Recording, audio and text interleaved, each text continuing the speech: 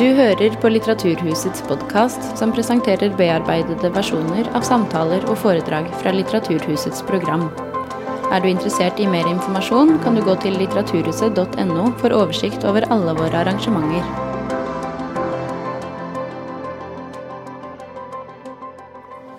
Hei alle sammen, og velkommen til kveldens arrangement. Mitt navn er Åse Lappegårland, og jeg jobber med programmet her på Litteraturhuset. I 2009 ble muslimer og islam omtalt 77 000 ganger i norske medier, ifølge Inkluderings- og mangfoldsdirektoratet. Dette var samme år som svineinfluensaen preget norske medier, men muslimer ble tydeligvis regnet som en større trussel, for de ble omtalt enda flere ganger i norske medier, og hovedsakelig med negativt fokus. Det er altså ikke mangel på mediedekning eller debatt om islam og muslimer i Norge. Men debatten er alt for ofte preget av ytterpunkter. Av terrorister eller ekstremister som påstår å handle i islams navn.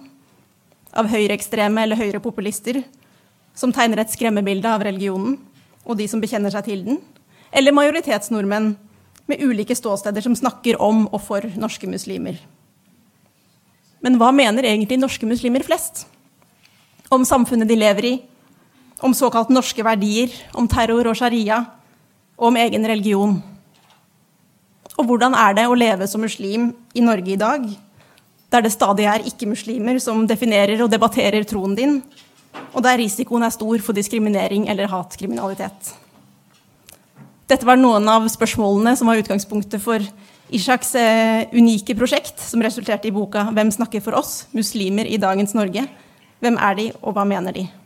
Ishak er allerede en kjent stemme i offentligheten, og hun har blant annet blitt hedret med Fritt Ord-prisen for å være en brobygger i dagens flerkulturelle samfunn. Og nå har hun gått bak avisoverskriftene og gjennomført den første omfattende statistiske undersøkelsen gjort blant norske muslimer, kvalitetssikret av ledende fagmiljøer. Og boka er også viktig folkeopplysning i at Ishak går grundig gjennom ulike sider og begreper knyttet til islam, og retter opp i halvsannheter og fordommer som har fått spre seg. Og samtidig er boka mye mer enn tall og fakta. Ishak presenterer informasjonen og funnene på en tilgjengelig måte, og er heller ikke redd for å presentere egne analyser eller standpunkt underveis. Jeg synes Martine Aurdal oppsummerte det godt i Dagbladet her om dagen. Boka har potensial til å endre debatten om islam i Norge. Vi er veldig glad for å ha Bushra Ishak her i kveld, og til å snakke med henne. Så har vi fått med oss forfatter og journalist Ingeborg Eliassen. Gi dem begge en varm applaus.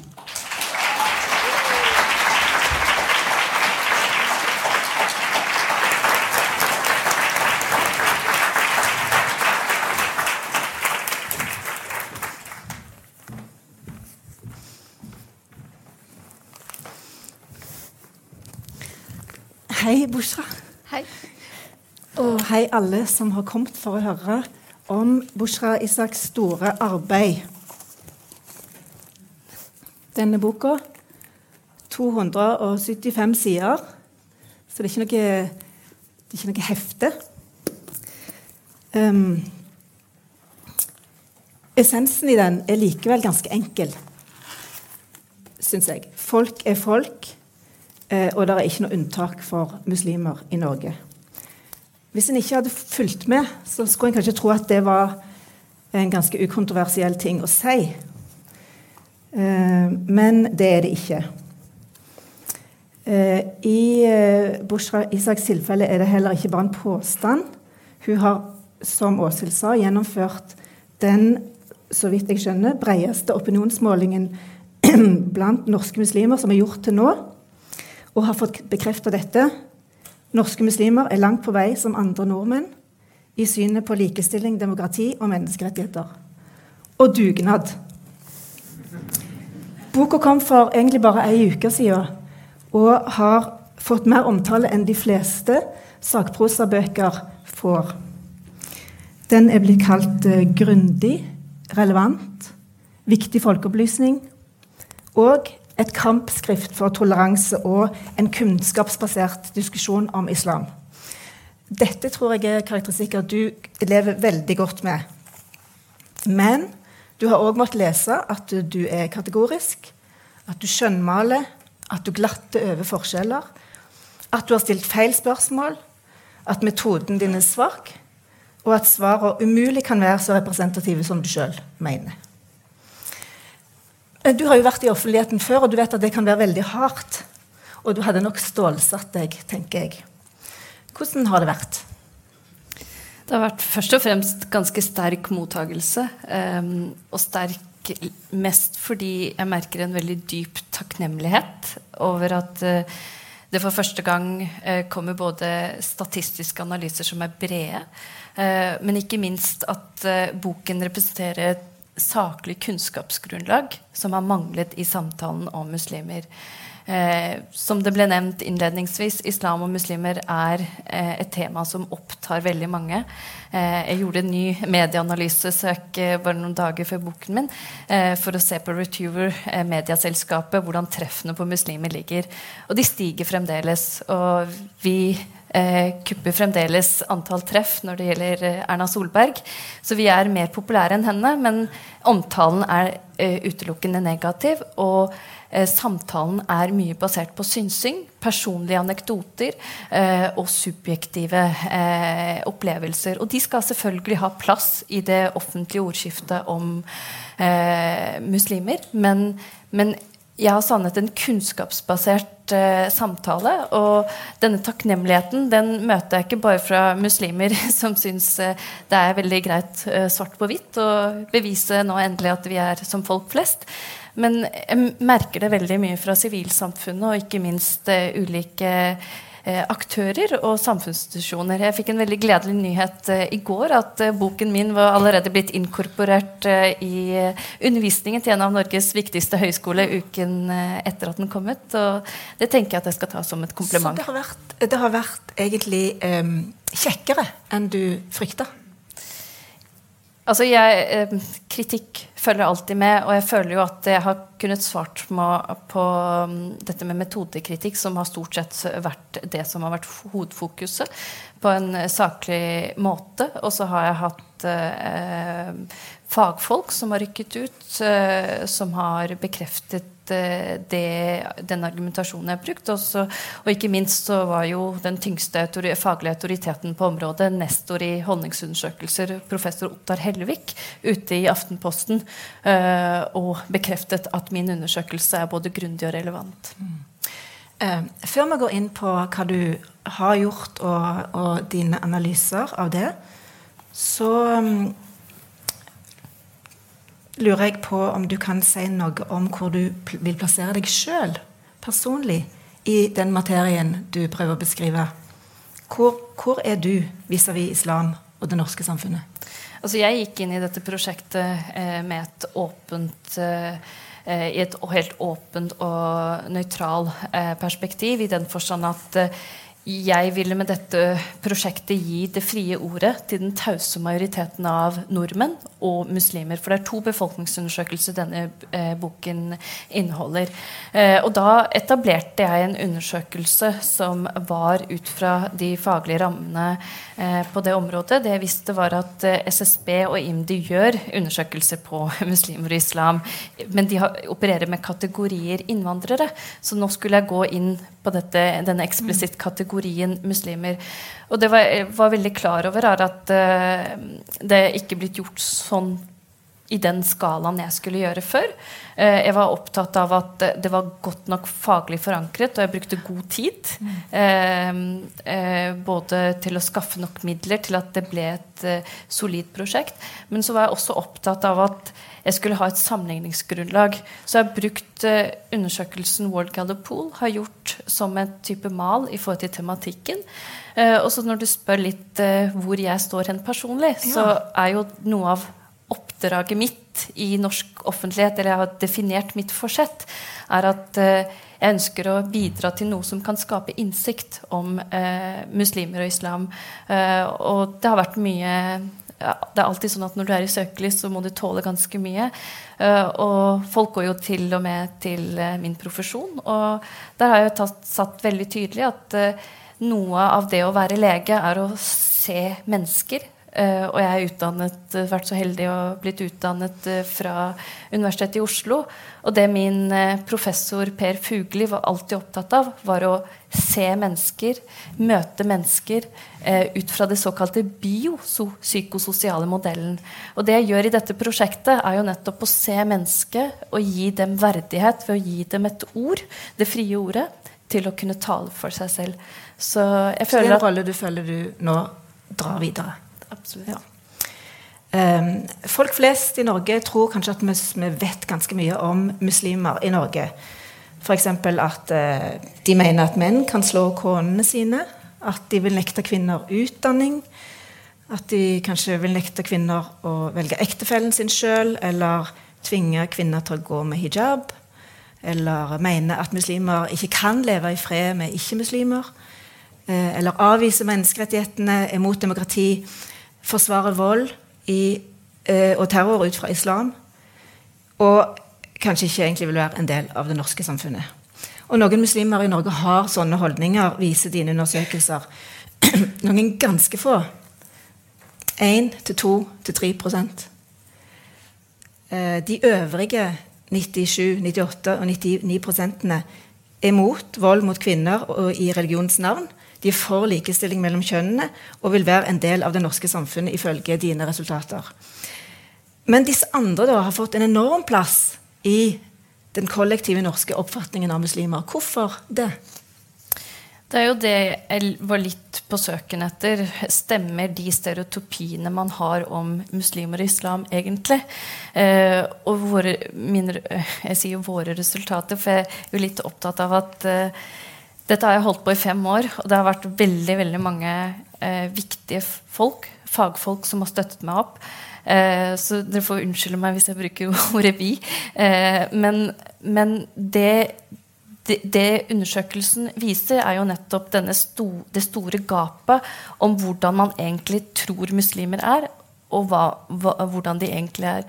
Og det jeg lander litt på slutten av boken min er jo at jeg mener at det er en av de største utfordringene med samfunnet vårt nå. Og det er ikke bare en moralsk problemstilling, et demokratisk problem. At du fremstiller en gruppe mennesker som på en måte hvor de ikke kjenner seg igjen. Men jeg mener at det er en måte å tilnærme på som faktisk truer vår humanistiske verdigrunnlag. For det går ut på å gi mennesker verdighet og like rettigheter. Og når du skaper et fryktbilde, et fiendebilde rundt en minoritet som de ikke tydelig står for, så undergraver du deres verdighet, du undergraver deres rett til å ha like rettigheter og likeverdig tilgang til samfunnet. Du sier at veldig mange føler avmakt i måten de blir presentert på eller oppfattet på. Hva slags uttrykk får den avmakten? Ja, altså når vi spør i min undersøkelse, så var jeg veldig opptatt av å kartlegge holdninger muslimer har til samfunnet på ulike nivåer. Så vi ga både direkte spørsmål, for eksempel om du er for eller mot likestilling, demokrati, men så prøvde vi å analysere deres verdisyn indirekte. For eksempel så spurte vi dem om hva er deres fremtidsdrøm? Og så var det en sett med spørsmål som var gitt til mange ulike mennesker. Og det vi ser er jo at i en slik situasjon hvor de kunne både velge dette med å få et bedre liv, bedre helse for barna, så velger veldig mange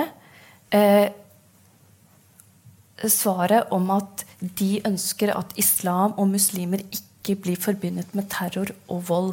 Og det er et veldig sterkt signal på hvor sterk den avmakten er, hvis det er en av dine viktigste fremtidsdrøm. Og det er jo litt opptatt av å løfte frem andre forskere på feltet her også, fordi Jonas Kunst, som er forsker ved Psykologisk institutt, kom jo nå nylig med en studie som viser at muslimer og islam blir omtalt i en så negativ grad at det nå påvirker helsen til vanlige muslimer. Han kunne rapportere om økt forekomst av angst og depresjon. Og da tenker jeg hvorfor skal vi ta denne kampen mot rasisme og islamhat og disse stereotypiene? Det fordi vi skal hindre at disse muslimene blir innlagt på psykiatriske avdelinger, eller at det blir belastning for velferdssamfunn? Nei, jeg mener faktisk at første hovedårsaken til at vi skal ta denne diskursen som ekstremt polarisert på alvor, fordi det truer verdigrunnlaget altså til dette samfunnet, som beror på at man skal gi folk respekt, man skal gi folk like rettigheter og retten til å kunne definere seg selv. Og her har vi en populasjon som sier at de ikke har retten til det. 70% sier at 70% av muslimene sier at det norske samfunnet har et feilaktig bilde av storsamfunnet, av dem. Og da spør jeg litt hvor maktaktørene i dette bildet, hvor politikere, disse her som har samfunnsoppdraget om å gjenspeile muslimene på en sannferdig måte, våre rikskanaler, hvor de i dette samfunnsansvaret? Det jo enorme tall du viser til, så da må vi snakke litt om hvordan du har fått de fram. Og du har jo brukt 5 år. Det ikke småtteri. Du har hatt noen av Norges mest kjente forskere i en referansegruppe. Og du har, som du nevnte selv, hatt statistikkekspert Ottar Hellevik, som har satt godkjent stempel på arbeidet ditt. Likevel altså metodikken din blitt kritisert av andre eksperter, så vel som ikke-eksperter. Og enkelte mener at resultatene speiler mye mer dine ønsker om hvordan verden burde sett ut, heller enn virkeligheten. Og det har vært mye snakk om dette i de medieopptredene du har hatt, og ofte så kommer liksom ikke diskusjonen videre, og du har veldig mye annet du prøver å fortelle. Så jeg håper vi ikke skal bli sittende fast i dette, men vi tar en runde på metoden. Ja. Så vidt jeg har skjønt, så det statistiske grunnlaget for undersøkelsen 10 000 personer trukket på en tilfeldig måte fra folkeregisteret, alder 18 til 75, minst 5 års botid i Norge, bakgrunn fra Tyrkia, Pakistan, Iran, Bosnia, Irak, Somalia, Marokko eller Afghanistan. Svar fra 12,8% av disse. Du trakk av en del etter at de sa de ikke anså seg selv som muslimer, og satt igjen med 845 personer. Så sendte du et 12-siders skjema på 2 språk, norsk og engelsk, i posten. Da lurer jeg på, 12-siders skjema i posten, da skal du være mer enn vanlig motivert, og ganske god i enten da norsk eller engelsk, for å kaste deg over det skjemaet. Eller hva? Altså, jeg har gjort en undersøkelse som etablert etter de vitenskapelige rammene for og etablerte metodene på dette feltet. Da jeg skulle trekke utvalget, så fikk jeg faktisk valg fra tjenesteskale på å trekke ut utvalg ut fra et metode de kaller muslimske navn i katalogen. Men jeg valgte å følge SSBs metode, som å trekke utvalget helt tilfeldig fra folkeregisteret, fordelt på ulike land, alder, for da hadde vi variabler som vi kunne se om fulgte med i det vi kunne gjøre av frafallsanalyse, det vil si se på hvor mange som har svart. Bare for å svare på svarprosenten først. Det godt innenfor det som vanlig i sånne undersøkelser. Og jeg fikk Lars, som sitter her, Lars Østby, han pleier å si til meg at det jo mye, det vitenskapelig helt sentralt at utvalget ditt tilfeldig. Altså intervjuer du 300 tilfeldige personer, så det mer vitenskapelig enn 3 millioner ikke-tilfeldige personer, fordi de tilfeldige personene kan være farget av mitt syn, de kan være i mitt nettverk. Dette var et helt tilfeldig utvalg fra folkeregisteret. Og så var det de som jeg fanget opp. Hvem var de? Da gjorde vi en analyse, så på de som ikke hadde svart, og de som hadde, eller de vi hadde fanget opp. Og vi har sett på hvordan innvandrere, den befolkningen jeg har, pleier å svare på levekårsundersøkelser. Og vi finner ikke noe skjevhet i den forstand at det de best integrerte nødvendigvis som har svart. Men det jeg har vært åpen på i min metodekapittel, for jeg har skrevet veldig grundig om det, og det veldig interessant at den debatten om metoden kom, og den måten det kom på, den var allerede til stede før undersøkelsen min var publisert, og før boken var publisert, og før folk hadde fått anledning til å lese gjennom det. Det et sånn signal på at de ønsket å ta meg på et eller annet, og så var det metoden, og så har man ikke lest hva jeg har skrevet.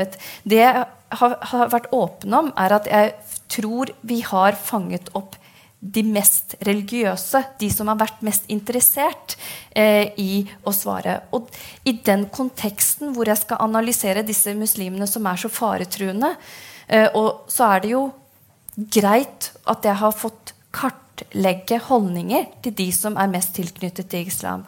Og så må jeg si at den metodedebatten har jo vært veldig avsporende, for det jo noen som ikke har lest spørsmålene eller spørsmålsstillingene og sagt at jeg har bare stilt spørsmål jeg hadde lyst til. Altså jeg har vært veldig åpen på at jeg har gjort det på en vitenskapelig måte.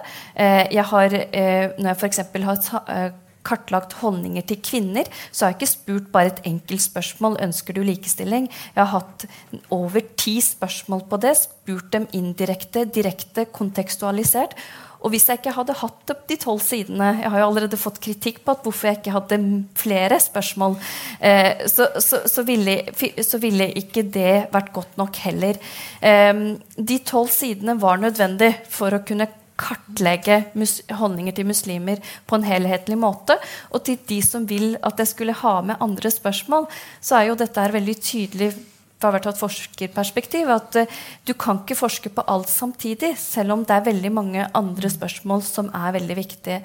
Men det viktigste for meg at jeg har fagmiljøene med meg, og så tar jeg det litt som et kompliment, at hvis de ikke har noe annet å ta meg på boken min, som på så mange sider, og de vil ta meg på metoder hvor faglig grunnlag helt klart, så tror jeg tar egentlig det som et kompliment.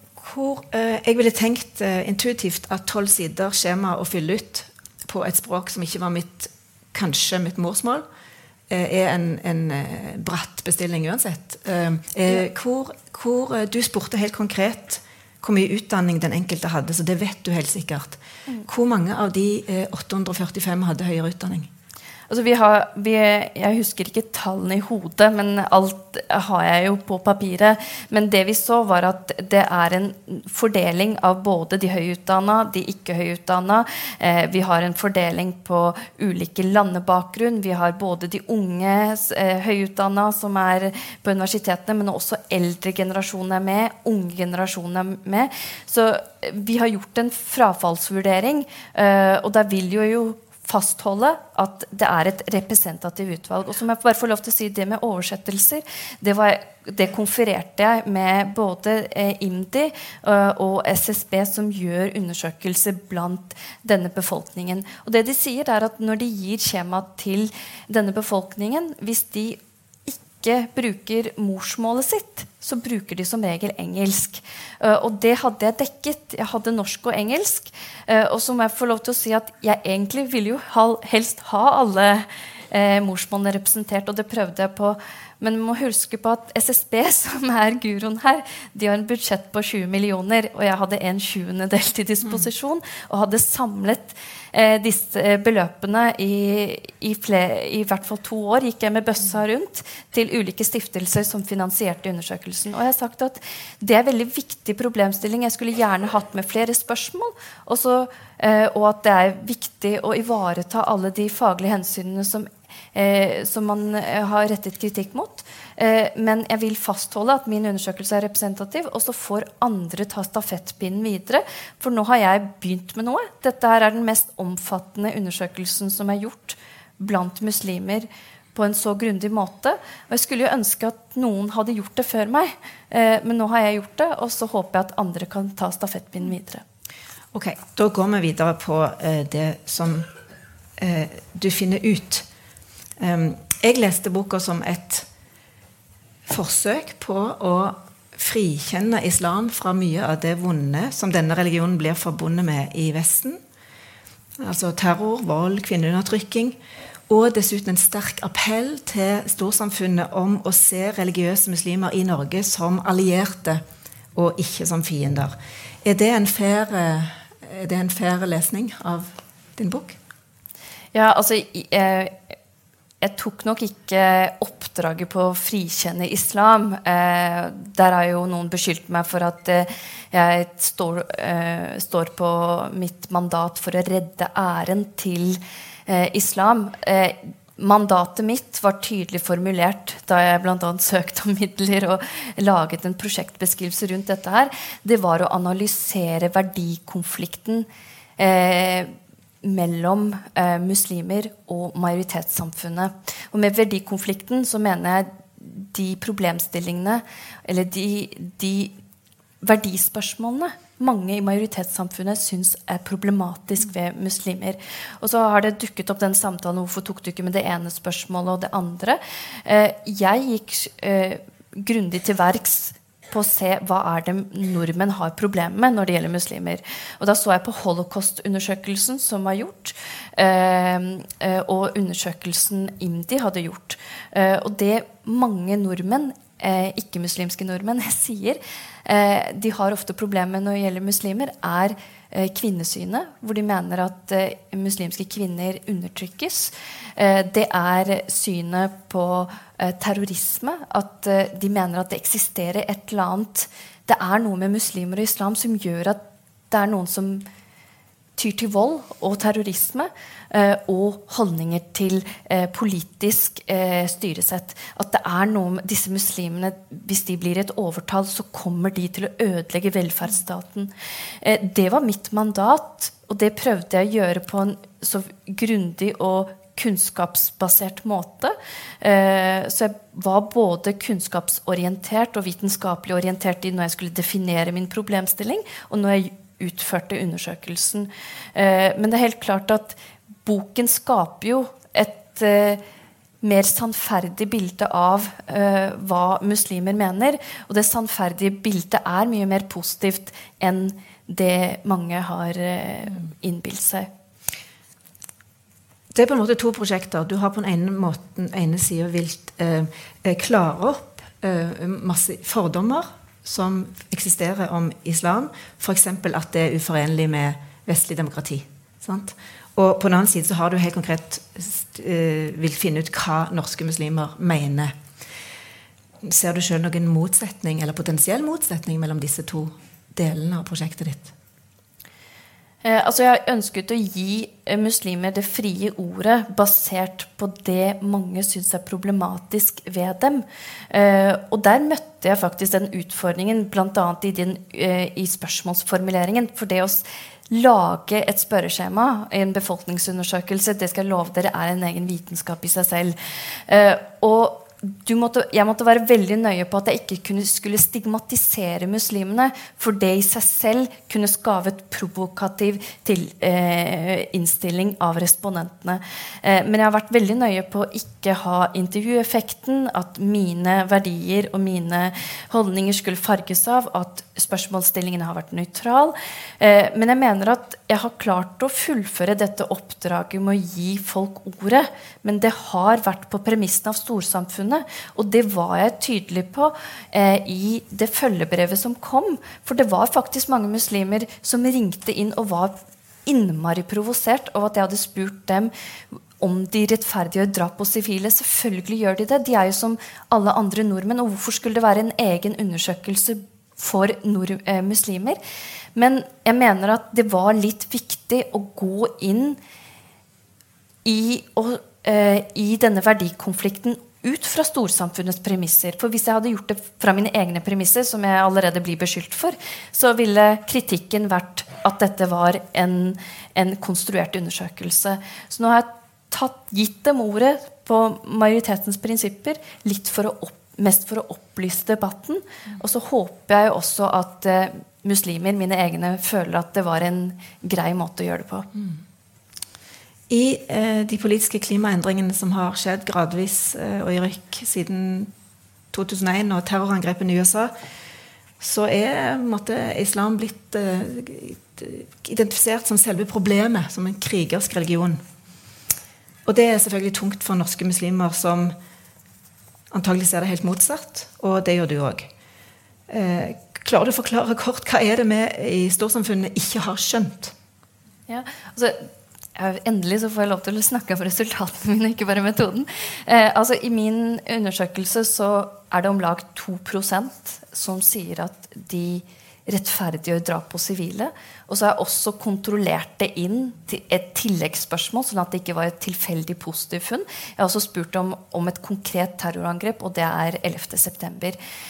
Om de rettferdiggjør det. Og det var lik antall, det var 2%. Først av alt så må jeg si at det lavere enn majoritetsbefolkningen. Andelen som rettferdiggjør drap på sivile for å oppnå politiske mål i majoritetsbefolkningen på 8%. Så per definisjon så har vi flere politisk radikaliserte i majoritetsbefolkningen. Men den debatten skal ikke jeg ta med en gang. Men når jeg spør dem hvorfor de rettferdiggjør drap på sivile, disse politisk radikaliserte muslimene som jeg har definert ut fra at de svarer ja på rettferdiggjør drap på sivile, og at de rettferdiggjør 11. september. Så rettferdiggjør de denne holdningen ikke ut fra teologi, men politisk teorier. Og jeg stiller meg ofte litt undrende til alle som kritiserer meg, eller det ikke alle, som har kritisert meg for at jeg har spurt alt så rosenrødt. Jeg synes det var veldig mange ubehagelige spørsmål her. Blant annet det med vold i nære relasjoner og dette med terror.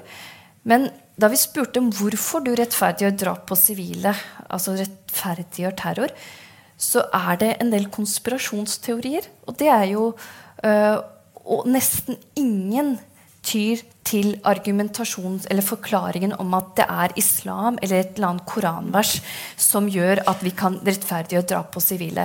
Det ofte dette her med at USA har angrepet Afghanistan, Irak, drept så mange sivile mennesker, derfor kan vi angripe dem, ikke sant? Oss, dem mentaliteten, dette verdensbildet, dem mot oss.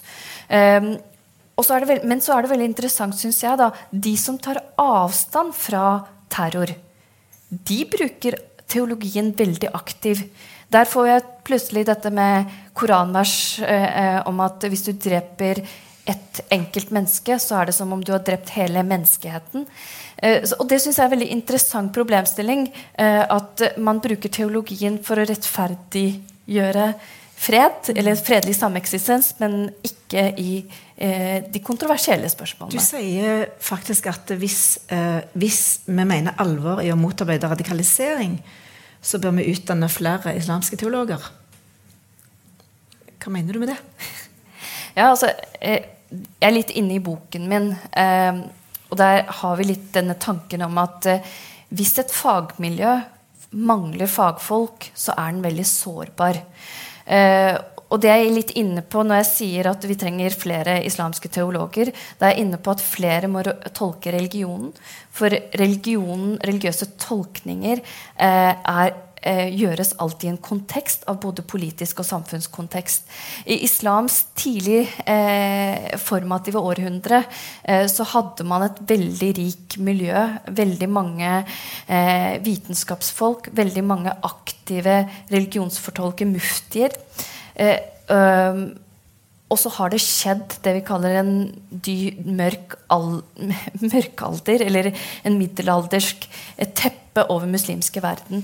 Det veldig få teologer som utdannes, det vil si det få som tolker den, og få som får definisjonsmakten på tolkninger. Og da jeg ikke inne på dette med at islam skal reformeres i den forstand at nå skal vi kaste fra oss hellige skrifter. Det jeg inne på i min bok det innenfor det tradisjonelle islamske rammene. Det var 4 lovskoler i tidlig islamsk alder, men det var et ekstremt rikt miljø, åpne studiesirkel, der lovskolene ble etablert, hvor man diskuterte, var uenige med hverandre, hadde ulike fikkuttalelser. I dag det muslimske verden mye fattigere ikke bare økonomisk, men vi har veldig få humanister, og vi har veldig få religiøse ledere. Og det professor ved Zaytuna Institute i California, som den eneste islamske instituttet i vestlig verden som utdanner religiøse ledere, sier at det har skjedd en ossifisering av en forsteining av det muslimske teologiske miljøet. Det ofte, hvis du ser ofte avbildet i de tradisjonelle madrassene, så det religiøse, eller de som skal bli lærder, da, de sitter og pugger Koranen utenat, en blind memorisering. Det veldig få teologmuftier, for eksempel de som har juridisk kompetanse, som vi har av, altså nærmeste... Du snakker ikke om imamskolen når du snakker om noe over. Jeg snakker litt overordnet, og jeg snakker om at i de muslimske miljøene, både i Norge, så kunne vi hatt flere altså mufti en som kan fortolke. Og det nærmeste muftien vi har jo i Bosnia, og det vi ofte har litt problem med, ikke bare litt problem med, vi jo ikke kunne fastsette dette med når vi skal åpne fasten helt, nettopp fordi vi mangler en type teologisk kompetanse. Vi har folk som leder bønnen, men fordi muslimske land sliter økonomisk, så har samtlige samfunnsinstitusjoner måttet lide. Det få lærere, det veldig lite demokratisk kultivering, og det få teologer. Og det slår veldig hardt inn på veldig mange, både når det gjelder den rike tradisjonen vi trenger akkurat nå i det moderne samfunnet hvor likestilling veldig frempå. Lena Larsen snakker veldig religionshistoriker i Norge, vår store nestor på dette området, snakker veldig mye om at hun mener at den tradisjonelle måten å tolke islam på, altså de 4 lovskolene viktig, men vi må ha mer etikk og moral. Altså da kvinnespørsmålet ble etablert på den tiden, hvor vi ga 50%, altså kvinner arvet mindre enn menn. Det var i et samfunn hvor også kvinner ikke jobbet. Og når kvinner yter mer, så bør vi også kunne arve mer, sier hun. Og det en sånn typisk problemstilling, men det jeg også ofte savner fra mitt embed, jo litt det teologiske perspektiv på de bioetiske dilemmaene. Ikke sant? Dette med transplantasjon, befruktning. Vi har utrolig mye bioteknologi gående, og muslimer veldig undrende på hvor de skal stå hen i disse verdispørsmålene. Det noe veldig gammelt som du har spurt om blant moderne norske muslimer, og det sharia. Og så vidt jeg vet, så betyr det vei på arabisk, og et sett med regler som forteller troende hvordan de skal leve i tråd med Guds vilje. Og i hodene på mange ikke-muslimer så kan det vel være at nå dukker det opp bilder av avkutta hender og damer som halvt nedgravt og som blir steiner og sånn. Din undersøkelse viser at 32% av de norske muslimene sier at sharia viktig for dem. Samtidig sier du at det ingen grunn til panikk. Ja. Hva det her vi må forstå? Ja. Det jo et typisk spørsmål for de som tror at jeg har malt rosenrødt bilde. Jeg har spurt de kontroversielle spørsmålene. Og det var en av de spørsmålene som var veldig vanskelig å stille. Vi visste ikke helt hvordan vi skulle stille det spørsmålet, og hvordan vi skulle jeg legge frem en definisjon av sharia. Da ville jeg blitt beskyldt for å ha farget respondenten. Så vi gikk åpent inn for å spørre hva muslimer egentlig legger i sharia. Og det vi så var at jeg finner et betydelig støtte for sharia. Den på 32%, og den kontrollert også i et annet problemstilling, eller et spørsmålsformulering, hvor jeg spurt dem, for det direkte spørsmål om sharia viktig for deg. Der svarer andelen 32% at de synes det viktig. Og så angir like mange at hvis de skulle etablere grunnloven i en stat, eller være med på det, så ville omtrent 32% også inkludert sharia, men sammen med menneskerettigheter, sammen med demokrati. Og så gikk vi inn på å se de som hadde svart ja til sharia. det de som rettferdiggjør drap på sivile? Hvordan stiller de seg til menneskerettigheter? Hvordan stiller de seg til demokrati? Det vi finner ut jo at de som ønsker sharia, ønsker både menneskerettigheter, de ønsker også demokratisk styresett, og de anbefaler også at muslimske land adapterer eller får et styresett som Norge. De sier ja til velferdsstaten. Når du spør dem hva du liker ved Norge, så trekker de frem følgende element, og det at det de liker best ved Norge at ulike trossamfunn lever side ved side. De politiske verdiene ved Norge, det liberale rettsstaten. Og det jo ofte problemstillingen, for man tenker at sharia, det forbyr ikke-muslimer til å leve med muslimer.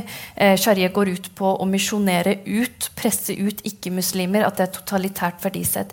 Det vi står igjen med at muslimer som syns sharia viktig, de legger verdien av et moralsk kompass bestående av leveregler i det. Og de tar avstand fra disse brutale lovene som heter hudud-lover, kapping av hender og steining. For det gjør de. Det gjør de. Og det noe av det jeg synes har vært fint med dette prosjektet, at selv om jeg gikk inn for å analysere denne verdikonflikten ut fra storsamfunnets premisser, så har muslimer fått anledningen til å ta definisjonen tilbake på de viktige begrepene. For sharia, sånn som jeg ser det, et typisk eksempel på det. For her viser muslimene at, vet du hva, for oss det noe apolitisk. Og hvis vi ser på islamsk teologi, for det jo ytre høyre som har fått lov til å sette rammene rundt debatten om muslimer og fått lov til å definere disse islamske begrepene som sharia, så sier jo islamske teologer at det handler jo om, altså islamsk tradisjon har alltid gjort et skille mellom politisk lov og religiøs lov. Siyasa ordet for politisk lov i islamsk perspektiv, og sharia for leveregler, moralske leveregler. Og så må vi huske på at jødene har akkurat nesten identisk lov som oss. Det heter hakuna, ikke sant? Går akkurat på dette med leveregler. Men det var mye vi kunne fortsette med her, men vi må på en måte videre. Men jeg la merke til at du skrev at norske muslimer ofte nærmest ser på Norge som et land som har realisert kjernen i sharia på en moderne måte, og at kjernen i sharia rettferdighet. Ja. Og det synes jeg det forteller i hvert fall at vi har totalt forskjellige inntrykk av hva dette begrepet betyr. Eller virkelighetsforståelse har jeg vært litt inne på i boken min, at jeg føler at muslimer har en helt annen virkelighetsforståelse enn det de ofte blir definert ut fra. Og når jeg sier at sharia for muslimer flest en måte å realisere de sosialdemokratiske verdiene, så har jeg referert til professor Hossein Askari ved Georgetown University, som har ramset opp eller satt opp en liste av hva sharia består av. Det består av likhet for loven, rettferdighet og likeverd. Og han har laget en skala på hvilket land i verden som ivaretar disse verdiene i størst grad. Og det skandinaviske land som ofte bygger på denne sosialdemokratiske tanken, mens de muslimske landene som består av totalitære, autoritære stater stort sett, kommer helt nederst på rangstigen. Og da har jeg på en måte bygd meg litt på, og det har jeg vært hele tiden opptatt av, for jeg sier jo veldig tydelig i etterordet mitt at for meg så har dette vært med et forskningsprosjekt, et bokprosjekt, og jeg har vært opptatt av å lene meg, selv om jeg har gjort studien min kvantitativt, altså en befolkningsstudie, så har jeg ikke oversett foreliggende forskning på feltet av kvalitativ material, og det var et typisk kvalitativ material av Askari, hvor han viser til hva sharia egentlig Og det handler bare om humanisme, rett og slett. Og der tenker jeg at vi har et større potensial til å se hva som forener oss som muslimer og ikke-muslimer, enn hva som faktisk skiller oss. Vi må snakke litt om kvinner. Du har jo undersøkt, du vet hva kjønn de har hatt, de du har undersøkt, så du vet ganske mye om kvinnen i materialet ditt. Kan du veldig kort fortelle oss om hovedfunnene med kvinner? Hvem de muslimske kvinnene i Norge? Hva mener de? Ikke om demokrati og sånn, men hva mener de om islam? Hva mener de om hijab, for eksempel? Ja, altså, før jeg sier hvem de var ut fra hvordan jeg avbilder, så jo det veldig viktig hvilket utgangspunkt jeg hadde her også. For da så jeg litt på forskningen til Margaret Van Es, som har tatt en doktorgrad på hvordan muslimske kvinner blir oppfattet av storsamfunnet. Og det stort sett ut fra stereotypien om at de egentlig ufrie. De velger egentlig ikke å gå med det skautet de går med. De ofte undertrykt. Det ofte mannen som bestemmer. Og de litt jernvasket, rett og slett. Og da analyserte jeg både hva de mener om menneskerettigheter, hva mener de om religionen sin?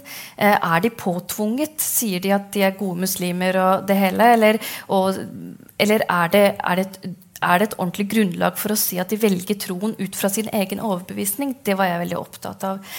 Og da spurte jeg dem rent konkret, hvor mye betyr religionen for deg i din hverdag? Jeg spurte dem hvor viktig religionen var. Jeg spurte dem om de praktiserer troen i form av de 5 bønnene. Faster de? Går de i moskeen?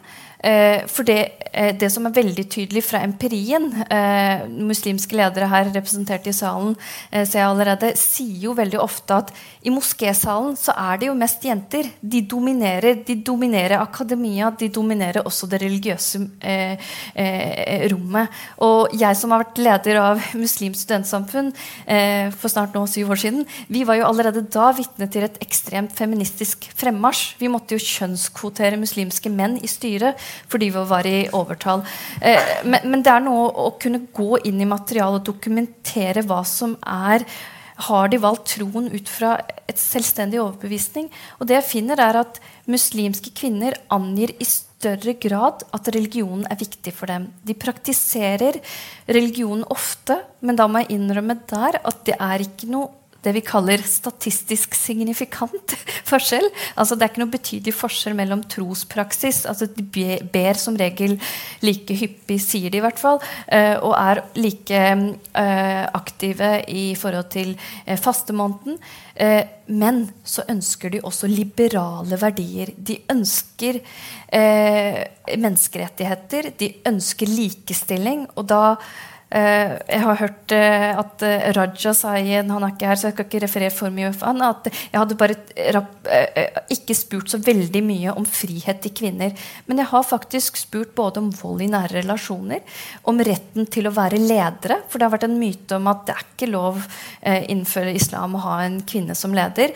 Jeg har spurt dem om det mulig, eller om de mener det riktig å gå til rettslig skritt mot sin ektemann i kontekster hvor de opplever vold.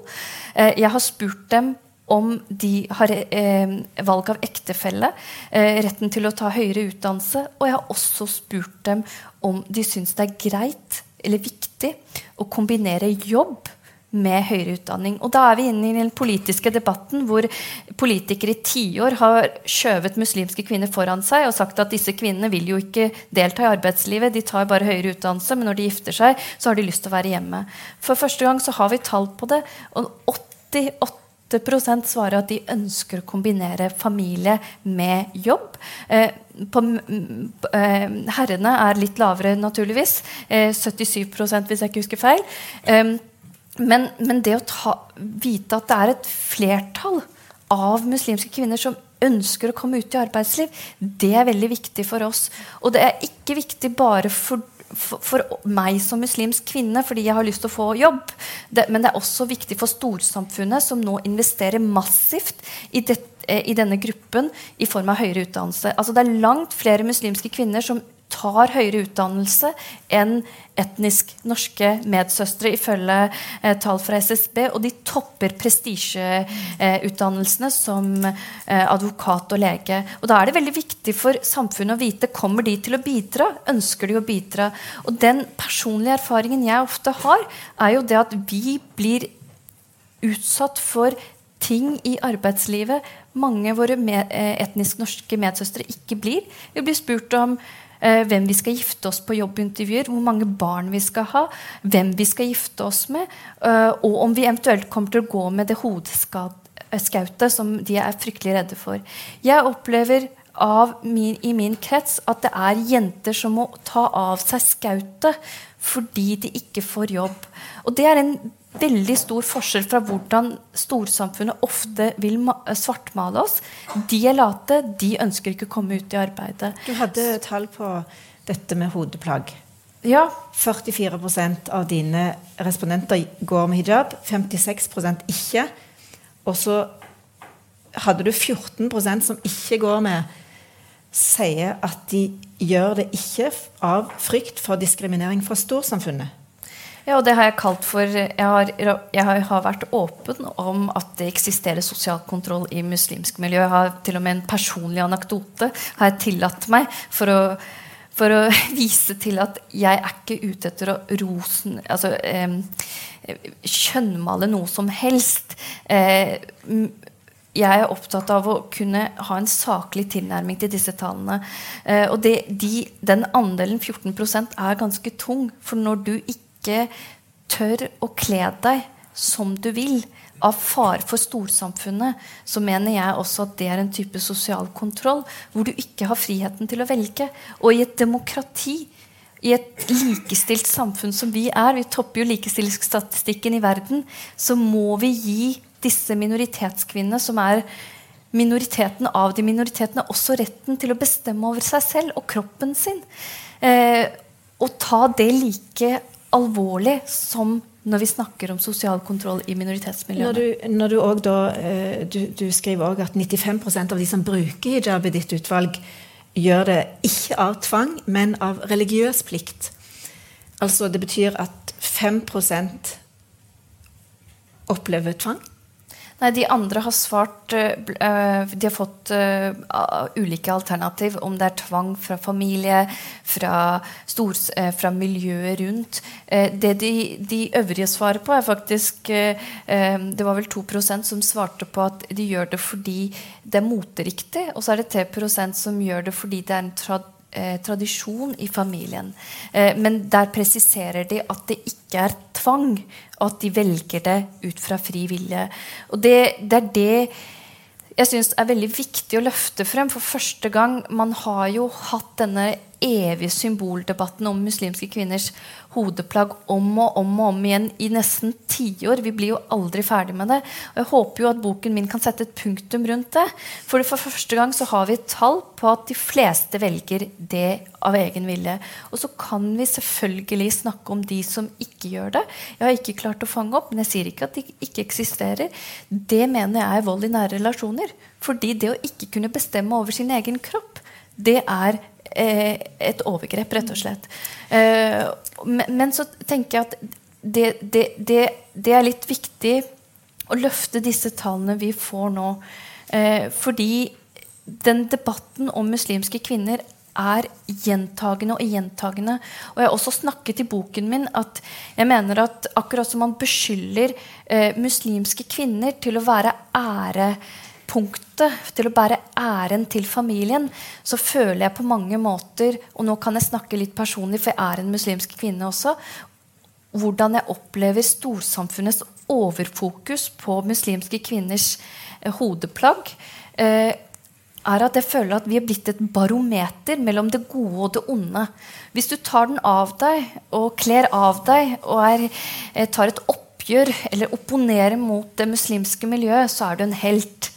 Men hvis du velger å stå i det, eller gjøre som veldig mange av muslimske kvinner gjør det, altså meg og majoriteten, å stå i spagaten hver eneste dag mellom det muslimske og det norske, og prøve å forene det, så får vi ikke bare, vi trenger ingen heltestatus, men vi trenger hver for en anerkjennelse for vår frihetskamp. For vi ønsker å føre en frihetskamp på våre egne premisser, og det betyr at vi ønsker å beholde troen vår, og vi velger den ut fra våre egne rammer, i tillegg til at vi ønsker å være en aktiv del av storsamfunnet. Og det bør ikke være noen motsetning mellom å være en aktiv kvinne i samfunnet, forfekte en god karriere, og det å være en religiøs kvinne. Og den tenker jeg, det må bare bli en erkjennelse storsamfunnet må komme med snart. For det blir på en måte en gjentagende debatt, at det de som bryter med islam, som heltene, og som den virkelige historien om islam. Og så forteller man ikke resten av jentene som faktisk får lov til å velge ektefelle fritt, som får lov til å ta høyere utdannelse, som får være ute i samfunnet, som får jobb, redde verden, dra ut i tredje verden og jobbe i sin profesjon. Og det jeg skriver i boken min også litt denne evige debatten om æreskultur. For selvfølgelig har man et æresbegrep, men veldig mye har endret seg. Det nesten som om man står fast på den debatten på 90-tallet, hvor de fleste snakket om tvangsekteskap og arrangert ekteskap. Og det har skjedd en massiv sosial mobilisering. Vet du hva? Nå må vi spørre publikum om det greit at vi sitter noen minutter over tida. Orker dere det? 5-10 minutter her, for da kan vi dra den siste sekvensen der, hvor du skal få si dette som du var i gang med å si nå. Men jeg vil innlede til et spørsmål om det. Og det at mye av det du sier jo enormt sånn feel-good-resultater av liksom, det kjempekjekt å høre at 97% av de spurte mener at kvinner bør fritt få velge ektefelle. Det jo selvfølgelig, du blir glad av det. Parallelt med at jeg leste boka di, så gikk jeg på kino og så en film som og sikkert mange av dere har sett, og som det gjør skikkelig vondt å se. Den heter «Hva vil folk si?». Den også lagt av en norsk muslimsk kvinne, Iram Haq, og handler også om vanlige norske muslimer med pakistansk bakgrunn og lang fartstid i landet. Men viser en foreldregenerasjon som sitter helt fast støpt i holdninger til seksualitet, særlig kvinners seksualitet, ære og skam, som fryktelig problematiske. Og for dere som ikke har sett den, så handler det om en ung jente som bor med sine tilsynelatende godt tilpasset og kjærlige foreldre, men som blir tvangssendt til slektninger i Pakistan fordi hun har blitt tatt i en flørtesituasjon med en norsk gutt. Og derfra tar det bare av og blir bare verre og verre, og hun erfarer at familien nærmest programmert til å offre henne for å berge familiens ære. Og jeg tror du også har sett den, Bushra. Jeg vil gjerne høre hvordan denne materien henger sammen med dine funn om toleranse og fritt valg av ektefelle, og 97% som vil ha det. Jeg omtaler jo først så må jeg si at det en veldig sterk film, og det en viktig film. Omtaler Iram Haqs historie allerede før den kom ut i hennes bok, eller hennes film, uten at jeg visste at den var på gang. For den veldig sterk. Og jeg snakker jo om denne reisen her. At veldig mange av de kampene for Iram Haq, må jeg bare for en kort opplysning, jo noen år eldre enn meg. Vi kan jo si i hvert fall 10 år. Og jeg gjenkjenner hennes historie, og jeg har faktisk omtalt den. For jeg har omtalt den som min eldste søster, som 13 år eldre enn meg, hvordan hun opplevde å være muslimsk kvinne.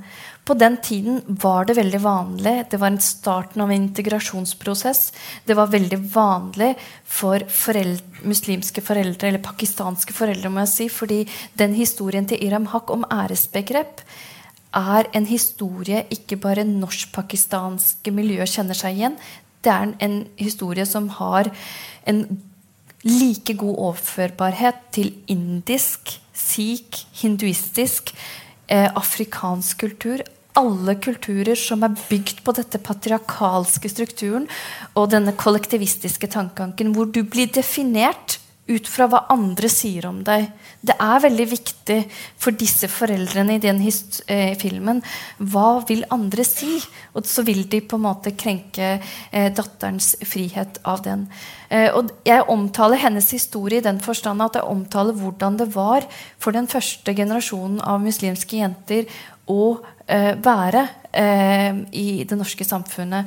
Og de banet veien for veldig mange. Selv om jeg får vite at jeg baner veien for veldig mange, så føler jeg at mine eldste søstre har banet veien veldig mye i form av det de har gjort. Det var ikke veldig mange i det norsk-pakistanske miljøet var tradisjonelle. Det var ofte lite andel som hadde høyere utdanning. Det var uvanlig for muslimske jenter å ta høyere utdannelse, det å velge ektefelle fritt. Men det har skjedd en endring der. Og vi snakker ofte om den klassereisen hvor man gikk fra foreldregenerasjonen til å tilhøre arbeideryrkene til å nå oppnå statusyrkene som leger og advokater. Det gjør at når man med en gang jentene kom inn i prestisjeyrkene eller akademia så har man også kjempet kampen på andre måter. Jeg husker at på 90-tallet i den generasjonen Iram Haq florerer i, hvis man valgte en ektefelle selv, så var det sånn en liten uting. Det het love marriage, i motsetning til det andre som var arrangert ekteskap. Etter hvert var det flere som valgte ektefelle fritt. Da ble denne love marriage normative. Og nå har vi faktisk gått bort fra ikke bare henteekteskapene, for der viser jo tallene fra SSB at hvis du ser på det norsk-pakistanske miljøet, da, som er Iram Haqs fokusgruppe, så var det i 2003 53 personer som hentet ektefelle fra hjemmelandet mot bare 3 personer i 2015. Det sier jo seg selv når generasjonen har endret seg så mye fra å tilhøre arbeiderklassen til eliteyrkene, så er det jo mye annet som skjer. Og det vi ikke snakker om er jo at blandingsekteskap blant muslimske kvinner er på fremmarsj. Jeg snakket med en bryllupsfotograf i sommer som sa at han hadde vært på 12 bryllup hvor norsk-pakistanske jenter hadde valgt noe annet enn norsk-pakistaner. Altså de hadde valgt en annen etnisk bakgrunn. Ikke det at jeg skal si for eller mot det, men det viser en dynamikk. Og så har vi en sånn generasjon enslige som vokser. Skilsmisseraten blant muslimer øker. Der henviser jeg til Anja Bredals forskning. Og så har man langt flere muslimske kvinner som venter lengre, litt sånn type 70-tallsgenerasjon. Og det merket jeg på kroppen da jeg studerte medisin. Da var mine venninner, det var langt flere etnisk norske medstudenter da, som ble gravide under studiet, mens vi muslimske jentene, vi ventet mye lengre med å gifte oss, og er fremdeles på et type etterslep. Så jeg sier at Haqs historie er sterk, den er viktig, og vi skal ha den med oss, men det er veldig viktig å se på de nye brytningspunktene som skjer nå, de nye utfordringene veldig mange møter, og det virkelighetsbildet som nå begynner å eksistere. Det er mye dynamikk her, det er helt åpenbart. Vi går inn for landing nå, og da lurer jeg på rett og slett om det hadde vært fint å høre hva slags reaksjoner har du fått fra de folka som du kalte den tause majoritet, altså norske religiøse muslimer, etter at boka kom? Altså først av alt så må jeg jo si igjen refererende til altså kritikken har vært stort sett fra den ytre høyrefløyen, selv om de ofte får lov til å skrike høyest. Men for de som har beskyldt meg for å bare stille de behagelige spørsmålene, så må jeg si at jeg har fått en del reaksjoner på at jeg har stigmatisert mange. Hvorfor har jeg spurt om terror, som om den tilbøyeligheten for vold og de typiske, stereotypiske spørsmålene om muslimer, og at jeg har vært med på å dømme. Men det har vært en liten andel blant muslimer. Stort sett så er de veldig lettet over å ha dokumentasjon på hva muslimer mener. Og så håper jeg at boken får leve videre som et kunnskapsgrunnlag og et innlegg i et mer kunnskapsbasert offentlig ordskifte om muslimer og islam. Fint. Jeg tror vi sier amen til det, og takk skal du ha, Bushra. Og takk skal dere ha.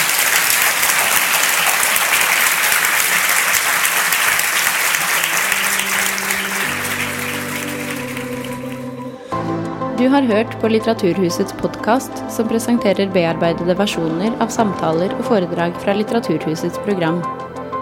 Del gjerne podcasten med familie og venner via iTunes eller SoundCloud om du liker det du har hørt.